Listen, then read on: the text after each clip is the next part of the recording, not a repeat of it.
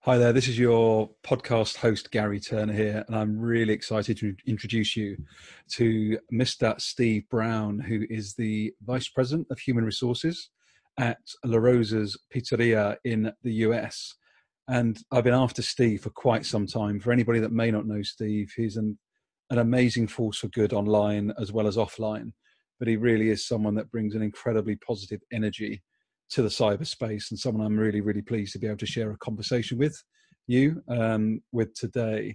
So a couple of just little insights I wanted to share with you up front. What I think is really, really cool is that he talks about really, really clearly and really directly.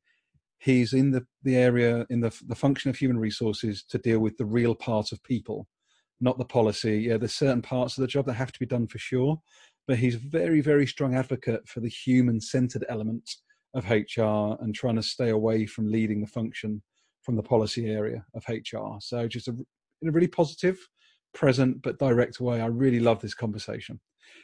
I also really enjoyed hearing him talk about the fact that listening is huge for him. And he spoke about the healing power of listening. I think that's such a beautiful way of putting it. And a lot of people talk about listening as a gift, but it really is, to be heard, to be felt, to be seen. That's what listening gives us. I just thought it was a really, really powerful message for us all to take away. And also just one other thing for me as well is that before you get into the full conversation with Steve, was he talks about this very different vibe that the people locally who go to La Rosa's, on average, they eat there 2 to 3 times per week. They have wakes there, they have weddings there, they have receptions. It just, this institution that Steve speaks about, I think is so, so powerful. How many of those do we have left? Whether it be a restaurant, whether it be a major brand, how many institutions do we really have left? We think about the UK, you would look at maybe someone like John Lewis or Marks and Spencer's, but there's not many. And I just thought just to hear the power from Steve's heart of working for this organization, I thought was amazing. So yeah, I'm really excited for you to learn more from Steve today. So I'll shut up now, let you dive in and introduce you again to Steve Browne, VP of Human Resources of La Rosa's Pizzeria.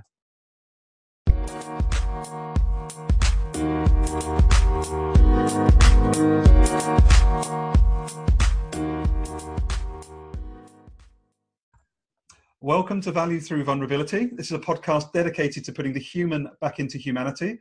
Today, I am fanboying already because I have the Steve Browne on the podcast. Hello, Steve.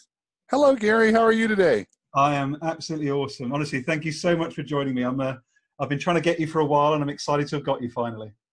It's exciting to be able to, it's almost surreal to sit here and talk with somebody in the UK at the same time. I feel like I'm watching the Jetsons when I was young. Yeah. Oh my God. Yeah, I've not thought about that program for a while. How true is that today, Steve? It's amazing. It's finally come true, 60 years later? That's mad. Oh God, you already got me started. We'll come back to the Jetsons. So would you mind, as we get going, for those that may not know you, Steve, would you mind just taking a couple of minutes just to introduce yourself? What do you do for work? And also, what are you passionate about? Would be good to know. As for work, I'm the Vice President of Human Resources for a pizzeria restaurant in Ohio. It's a regional restaurant, but we're more of an institution than other places. We've been in business this year for 65 years. So much different than a lot of restaurant chains, which on average last 10. So we're a big part of the city here. And I'm very fortunate. I get to be over every aspect of HR. I have a great team that works for me of 3 other people. And we take care of about 1,100 people, 13 restaurants, a bakery, manufacturing that makes dough, which is awesome, a call center, and a corporate office. So about 1,100 people in general. It's the best thing I've ever done in my career. I've been here for about 12 years, but I've been in HR for over 30. It's the only job I've ever had, or the industry I've ever been in. What am I passionate about? Very similar to who you are, Gary, is people and the human side of it, the real part of people, not the policy or the procedure or the structure side, but the living, human, breathing, messy person. I'm glad you got the message in there, because that's the fun part, isn't it? Let's be honest. Absolutely. Do you know what I love? What jumps up to me straight away? I love that you spoke about the Rosas being part of an institution. That's such a rare comment to say these days with a sort of bricks and mortar business. You know, how is that sustained in your opinion, just out of interest, Steve, so long? We have a very different vibe than in most places. To give you some context, on average, people eat at our restaurants 2 to 3 times a week. And they'll come for all kinds of things. One, for the food, but mainly for the experience. We have birthday parties and funerals and wedding receptions and class reunions across the street at our main restaurant. We're on the west side of Cincinnati, which is very tight-knit as a community. High level of parochial high schools, Catholic high schools. And they'll ask you, so where'd you go to high school? That's very normal to be the first question that's asked of you. And just to give you context of why we're different, the class of 1948 high school people meet monthly at our restaurant. Now there's only like 7 of them left, but that's normal. And the other piece is, we're not the highest paying place. When people talk about our company, it's so visceral and emotional. They'll say, oh, you work at La Rosa's, and they'll say, I love La Rosa's. You're like, woo, geez. And so when we have that kind of emotional attachment, it makes us better known. God, you got me going already, Steve. Everyone's talking about employee experience, customer experience. It sounds like La Rosa's been doing it for decades. We have.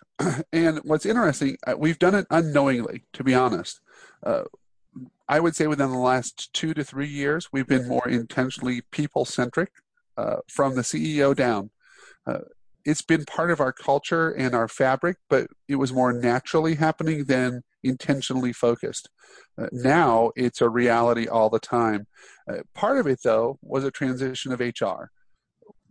When I came 12 years ago, it was very much compliance, no, shut everything down, treat everybody the same, let's do more punishment to drive performance, which has never worked. And I came in, I'm like, hi, I'm Steve. What do you guys do?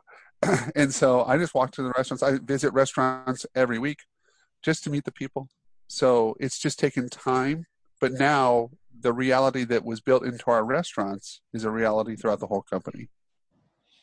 That's brilliant. I'm interested, actually, if we go back to your education for a moment, I'm wondering if there's a bit of a link here, Steve.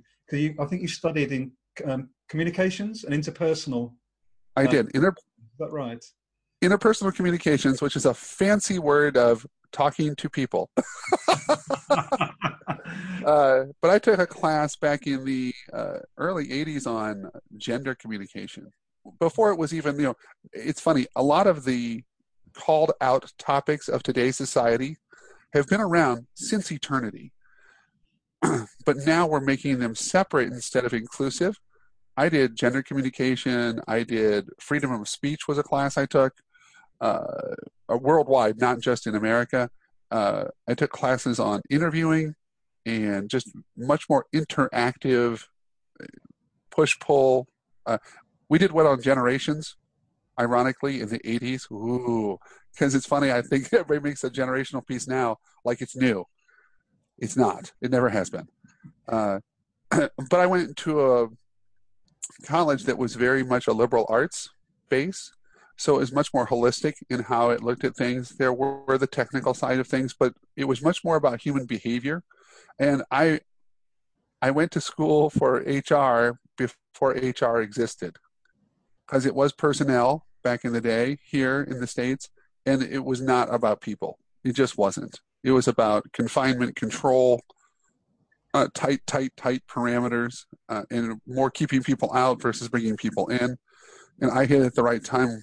Going through communications and philosophy and psychology fit the fabric a lot more. And is that something that's always been innate within you, Steve? It's really interesting you speak about, this sort of interpersonal communications.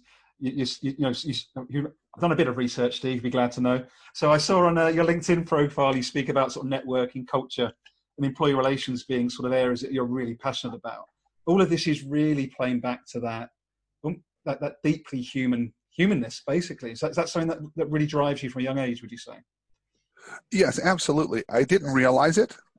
My mother, who is much smarter than I've ever been, sat me down when I was struggling after my freshman year in college, and she said, you should be in a field that involves people.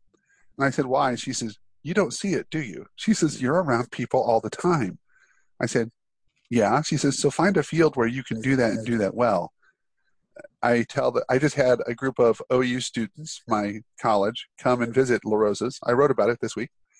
And I told them, and this is not an exaggeration, when I was at school, I would leave my dormitory and walk to class and say hi to every single person I met by name.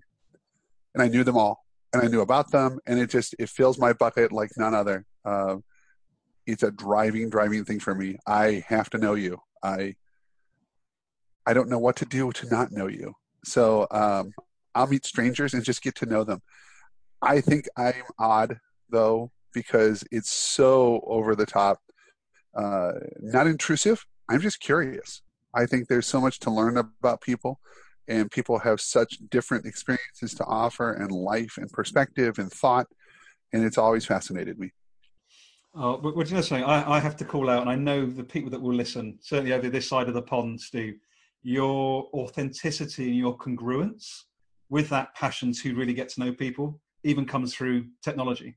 The Oh, way you say, follow Friday to people, you wish people well, and I think there's a real art to actually to be seen the same online as you are offline. And I think you do that. So I just want to say thank you for what you do. It's brilliant. oh, cheers. I appreciate that. Yeah. And do you think there's, in terms of the work that you do within HR, is there something, because we want people to bring more of their full selves. That's quite a big conversation right now. How do you manage that from a HR perspective in terms of people bringing their full self and not wanting to intrude on sort of their Facebook accounts or their Instagram? How does an organization manage that into the sort of 21st century society, in your opinion?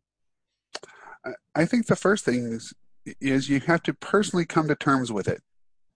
And I think too often we project. We want something to happen to others, to them, to whatever that, body of people is outside of us. As an HR professional, if you're not comfortable with it first yourself, it will never happen because you have to model it to others. So I see the uniqueness in the people around me, age, visibility, background, and I'm just fascinated because a person just recently said this, and I told her I'm going to steal it. I'm going to use it forever. Organizations for the past 5-10 years have been hiring for culture fit, and she says I think they should they should hire for culture add. And I thought it was brilliant because I don't fit, I add. And as a person, I either add to a company or I subtract from a company, one of the two. There's not a lot of middle ground. So from an HR perspective, in order for me to have you bring your full self to work, I have to realize there's risk in doing that. Am I comfortable with that level of risk? Am I willing to accept you for who you are? Not judgmentally, just say, oh, Gary, you're like this. How cool is that? Be interested, genuinely interested in that, and then learn how that adds to our culture, not how to beat that out of you. Too much of HR is based on conformity, and I think that's absolutely a mistake. And I'll give you a great example. You can see, I know we're on video, my office is a menagerie. It is just, it makes me very, very comfortable because this is how my brain works. My payroll manager is very, very, very organized, where she will have things lined up on her desk, line by line by line by line. And if that's out of sorts, it throws her. So one day I went out there and I twisted her stapler just because I'm that guy. And she came in and said, "What's going on? Who messed with my desk?" And I went, "Oh my gosh." She says, and she told me aside. She says, "That's not funny."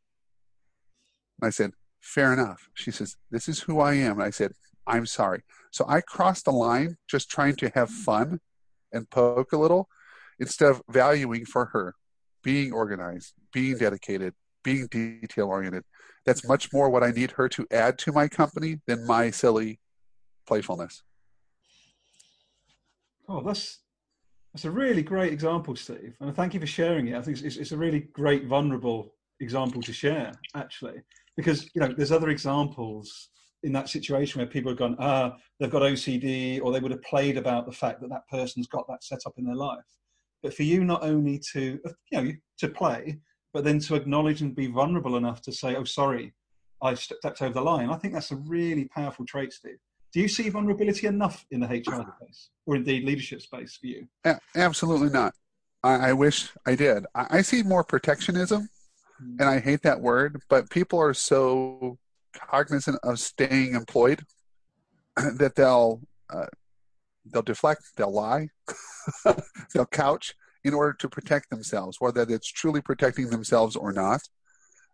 I've always been taught by my parents to say, hey, you're honest, you're upfront, you're genuine, because that's how you were created, not that's what you should be or what you should become. It's just who you are. It's very inviting. I find people attracted to be with me because I just am so curious about who you are. But from a leadership perspective, absolutely not. People put up Teflon and facades and wear different faces with one audience versus another audience, even within their own departments or within their own companies. It's a real challenge. And from an HR perspective, oh, this is terrible to say about my peers. No, I find most of my HR peers to be kind of caught in a trap.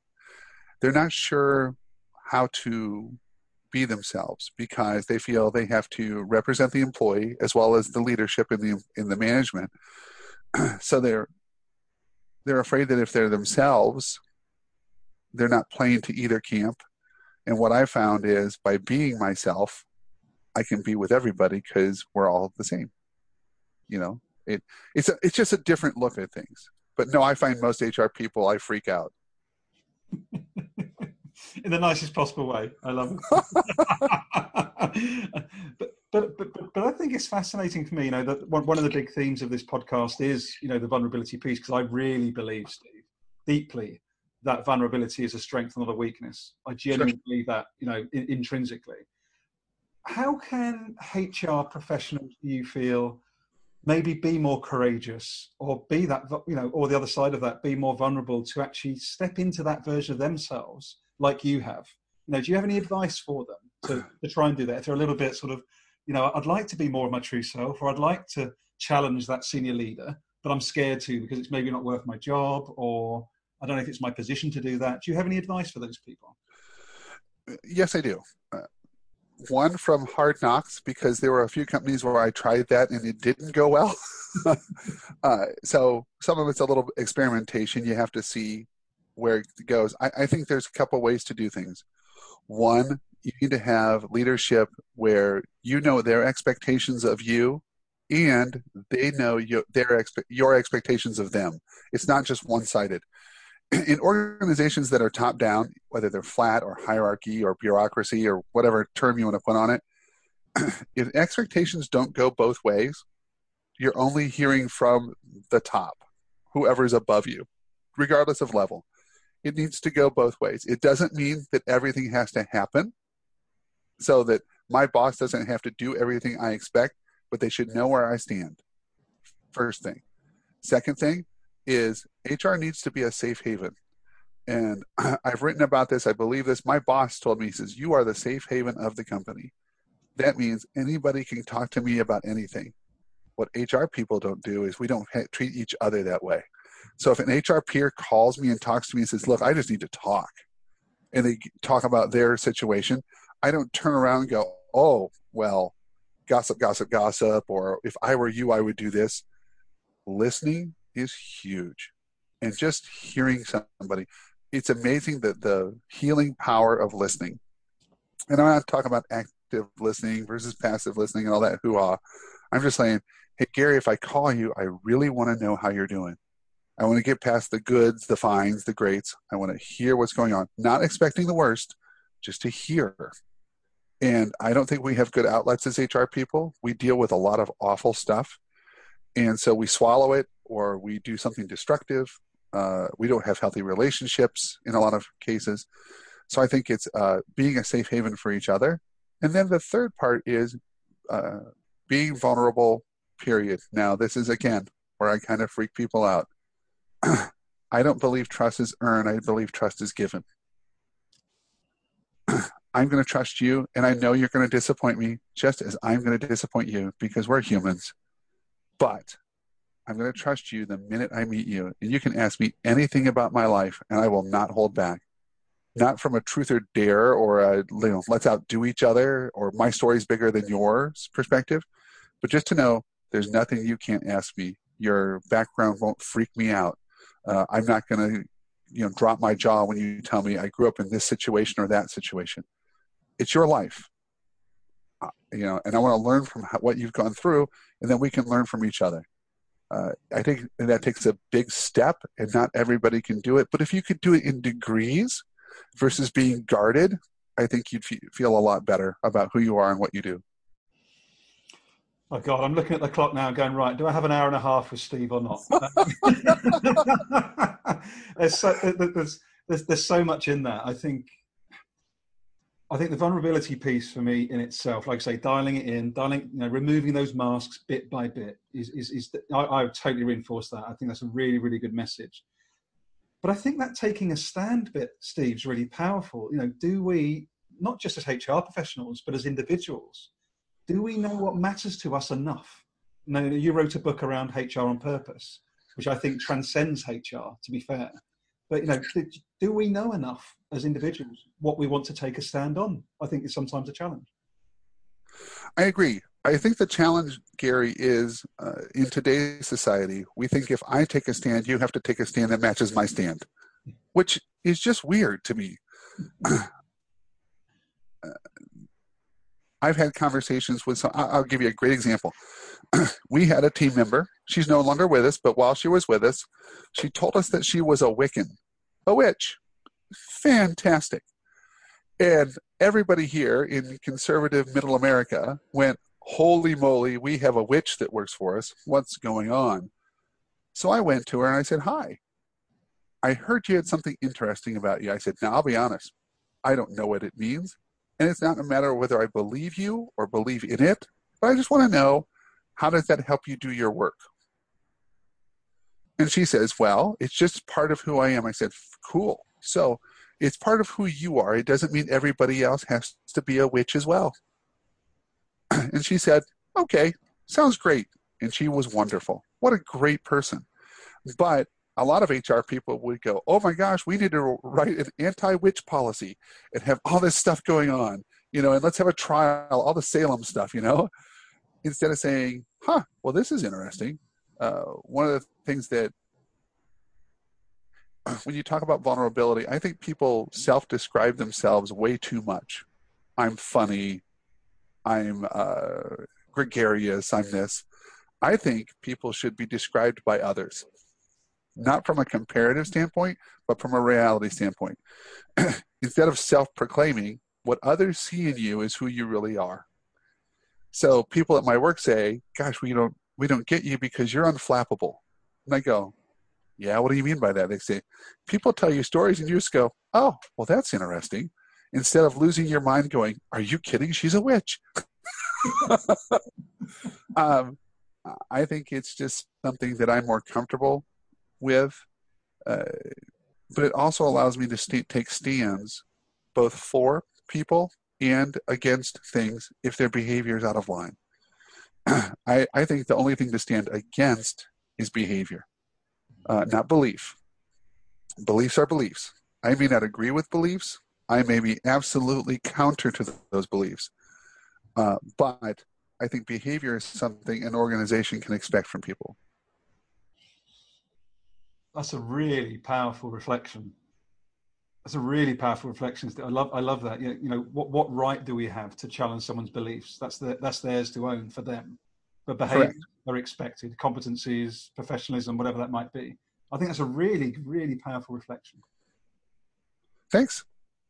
Really, really powerful. No, I've not heard it mentioned in such clarity. Beliefs. I think that's a really, really helpful. I think the HR people listening, maybe in early stage career or wherever they are on their journey, just to know, leave the beliefs alone. You don't need to manage those. You need to manage the behavior or support the behavior. Well, and I agree. Here's why I agree with that, or I try to practice that. Um, I'm very concerned by people saying I need to be known by X label and whatever that label is first, instead of hi Gary, hi Steve, and then you tell me who you are, and you can tell me the beautiful tapestry of everything you are, and I don't care. And I don't mean that from a negative standpoint. I don't have to know you because of those identifiers or beliefs. I want to know you as a person first. All of those other attributes make you the wonderful person that you are. But if it's the lead, and that's what I'm expected to have first, believe what I believe, or you're against me, it puts up barriers. And it's really counter to everything we're trying to do with diversity, with inclusion, with humanity in the workplace. I have every type of person around me all the time. And I don't go, oh, there's Gary. He's my gay, straight, black, white, green person. It's like, there's Gary. Well, did you know that this is what Gary believes? Yeah, I think that's cool. Gary, you good with this? Is this healthy? You're not hurting yourself or someone else? Go. While you're here, I need you to do these things so you can do your job to your best. We get caught in the junk of beliefs instead of accentuating beliefs and saying that's what people makes them great. This, honestly, I need another hour. This is like insane. Honestly, absolutely beautiful. But what I think is really powerful as you talk is your presence and your clarity. So you spoke earlier about projection, which I think is really interesting. So I've had quite an awakening myself the last 8 months that actually the world that we live in, we project out. But the Yeah, outside world ultimately doesn't do stuff to you. It's actually what you're projecting out onto the world. And it sounds quite woo-woo, but I found that to be true for me, which is, sure. and it's, I don't think many people get that yet, Steve, to be honest. I agree with Gary. I think it's a good awakening, as you said, a realization. Uh, you're taking notice of others. I think the challenge of why that's hard for people to come to terms with is we're so self-focused Mm.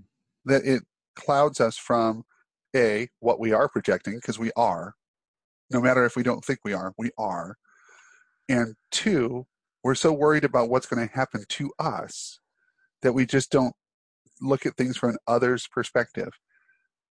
I, I've never been wired that way. I'm, I'll go to places and they'll just go, here are the 75 things that are awful in life. They'll go, how are you? I go, I'm awesome. It's a beautiful day. It's blue outside. I love it. And they go, you're just odd, you know? Why can't you be miserable with us? Well, I didn't know that was what I was supposed to be. I can't do that. Never have, even in difficult times. And I don't mean to sound trite to you or to your listeners. I've had challenges. I still have challenges, but I think it's who I am based on my upbringing, my faith, my beliefs. That there's too much to life to enjoy versus too much of life to wallow in. And out of interest, if I may ask you, Steve, do you have to do or try anything to feel that way? Or is that just your innate, that's Steve? I've never thought of that. Uh, I don't know if I've been that introspective. That's a really good question. Uh, Back to your comment earlier, I went to a HR Evolution in Atlanta several years ago, an unconference it was called.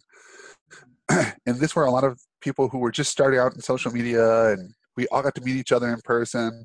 And the thing I love about social media is this: we don't think people really exist, and then we meet them and like, ooh, there they are.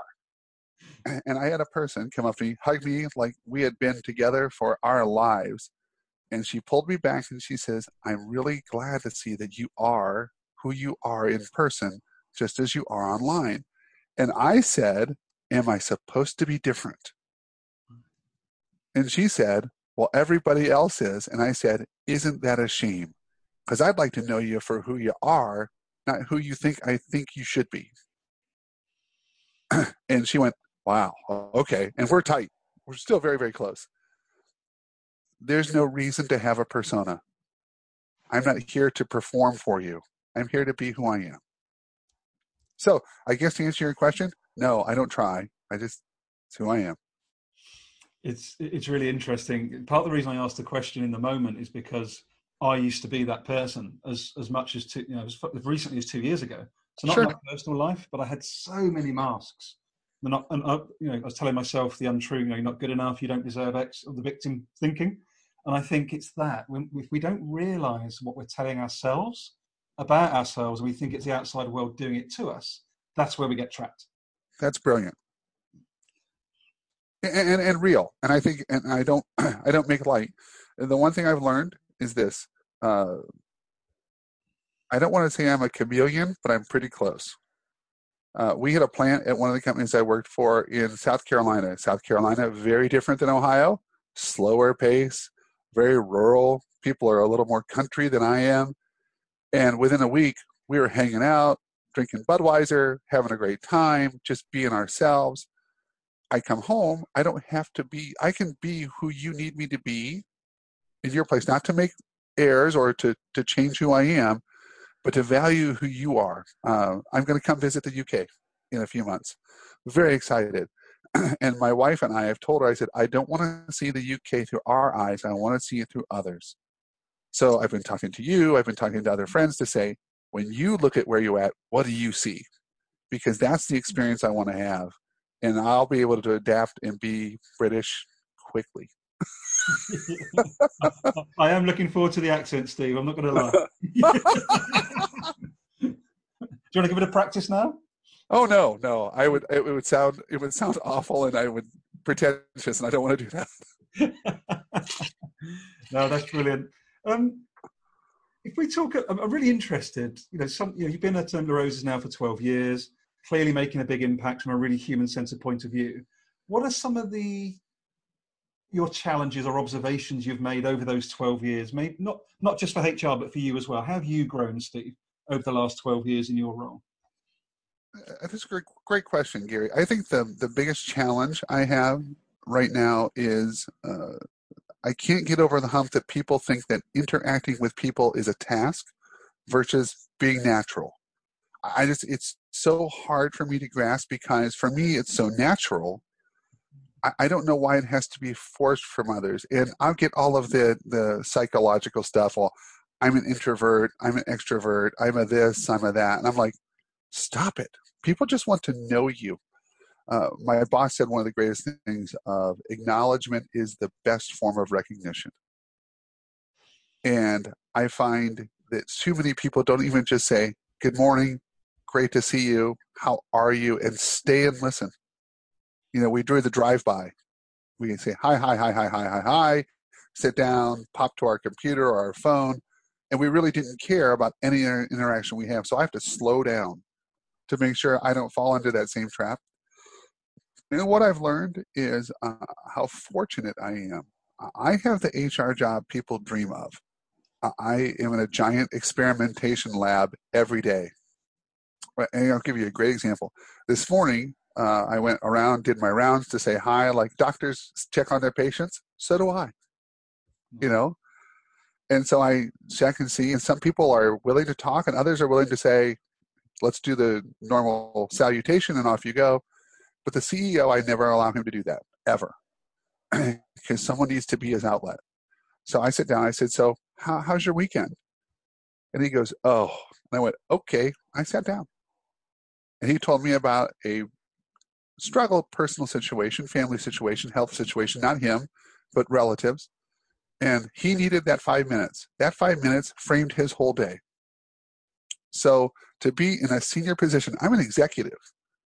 And I sit down with the CEO to see how he's doing. Not to see how we're performing, not to see what our numbers are, not to see what what's the issue of the day. Since that initial conversation, I've been into his office 3 other times to talk about business issues. But I go in with his style, not my style. Boom, boom, boom, out I go. Don't just sit there and I would talk for days. But I need to do his style. And so what I've learned is I've had the environment to really practice the way I want to see HR, and the organization has responded. I know this is by far the exception because most organizations want to define HR for HR. So leaders will say, HR will be this, learning and development will be this, organizational development will be this, and they box it in because we do better trying to understand boxes than just humans, which I don't get. Here, my boss is like, as long as you make it happen, I'm good, but you need to make it happen. So I get to experiment. So I'm very, very fortunate. I love that. But a big part of what you're describing for me, Steve, is around trust. So your CEO trusts you and you trust yourself to be doing the best you can for the organization. I think as long as you're giving and receiving trust, that sounds like the biggest, and from my experience, that's one of the key bridges to I agree. that experimentation. Would that be a fair comment, Steve? That'd be a fair comment. And I think that it would be, I think you'd see organizations grow and thrive and be more vulnerable if they practiced giving trust instead of, well, when you do these 10 things, then I'll trust you. I might lose you. Seriously, I might have you leave the company because when we get to 7, you're like, look, I can't keep doing this. I'm just hitting wall after wall after wall after wall. And you could lose incredible talent because you're not giving trust first.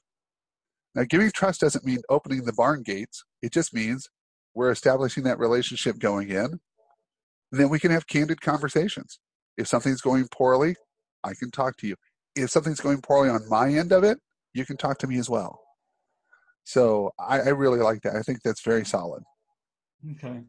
And I just want to come back. I'm conscious of time, Steve, but if you don't mind me asking you, no, it's great that you're that outlet for your CEO.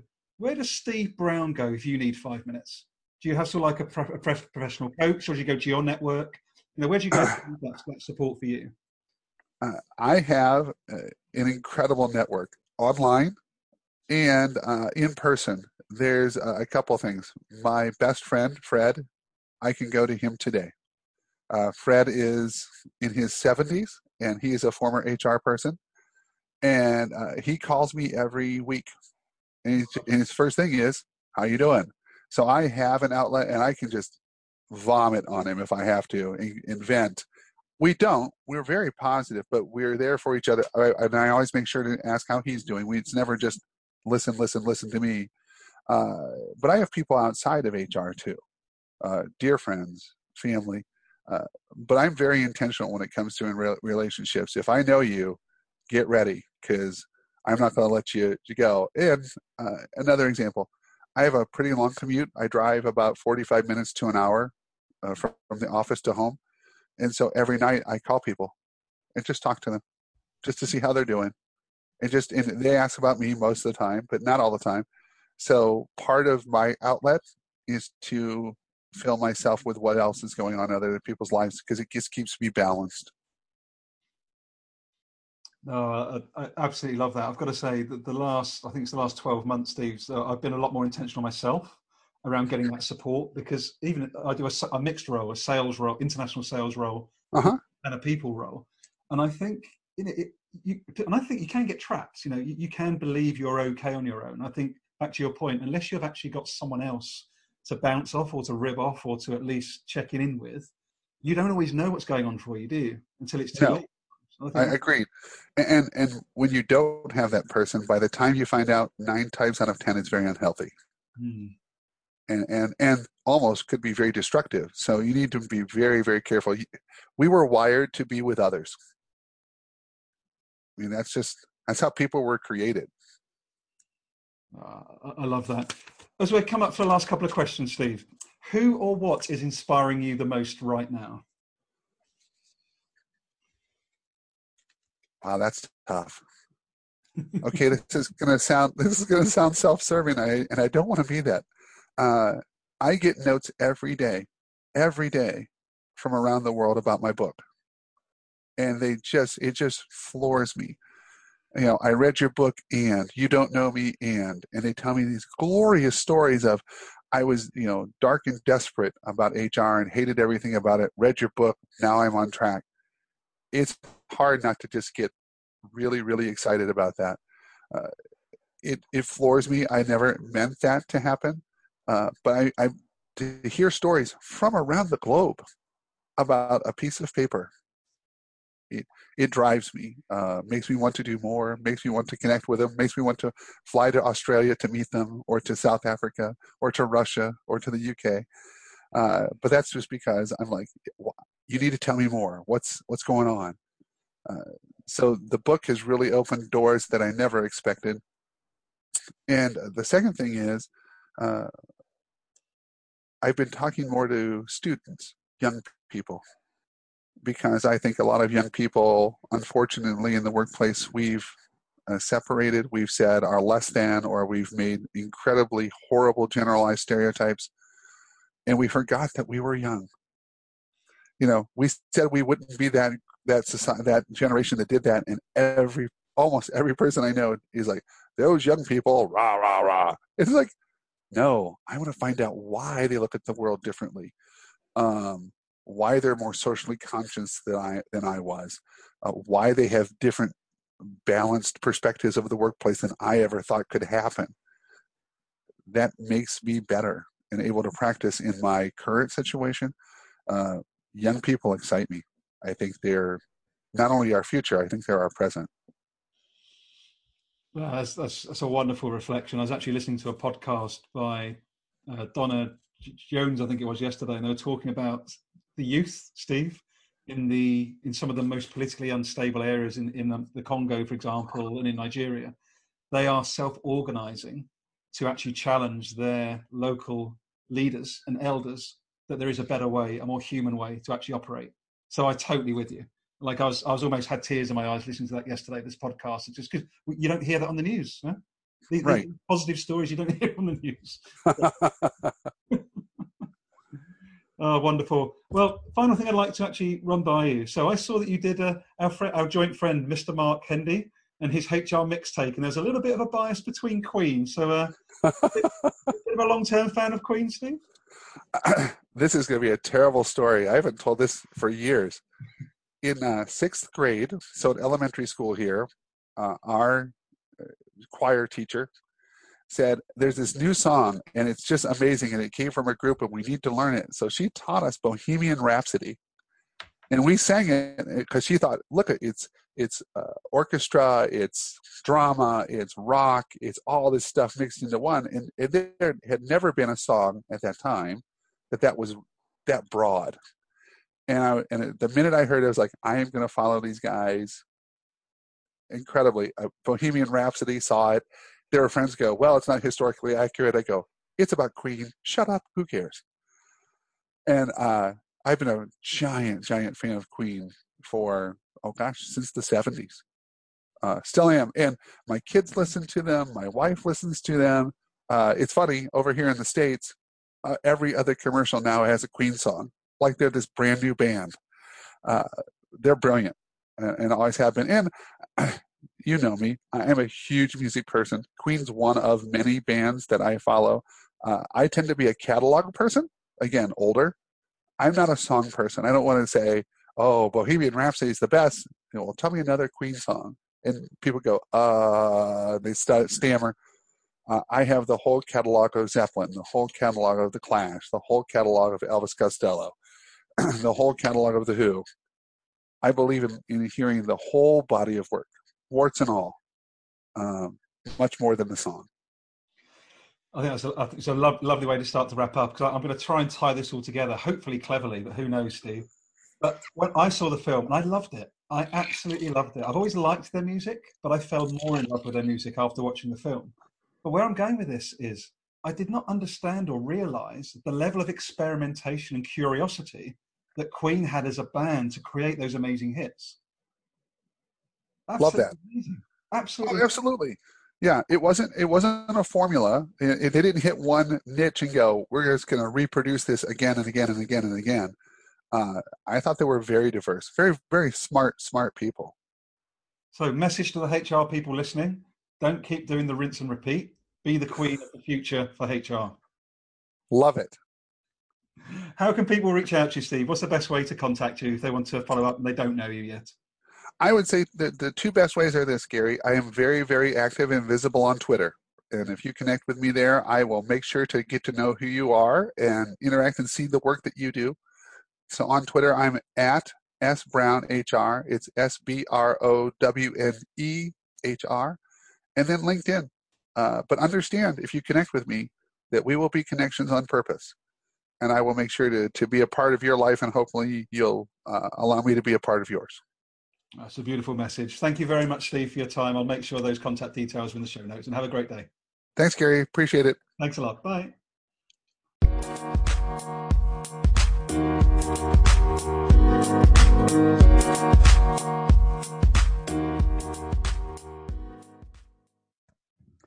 Hi, this is your Value Through Vulnerability host, Gary Turner, just wrapping up this genuinely sublime conversation with Steve Browne. There's a few key areas I wanted to wrap up with you. One is this lovely approach to checking in with his colleagues that Steve operates with. You know, he makes sure he's there for the CEO. He makes sure he's there for his colleagues. He goes around like a doctor, checking in on his patients. And I just think as a metaphor, as something, as a mind model, I think that's just so, so powerful.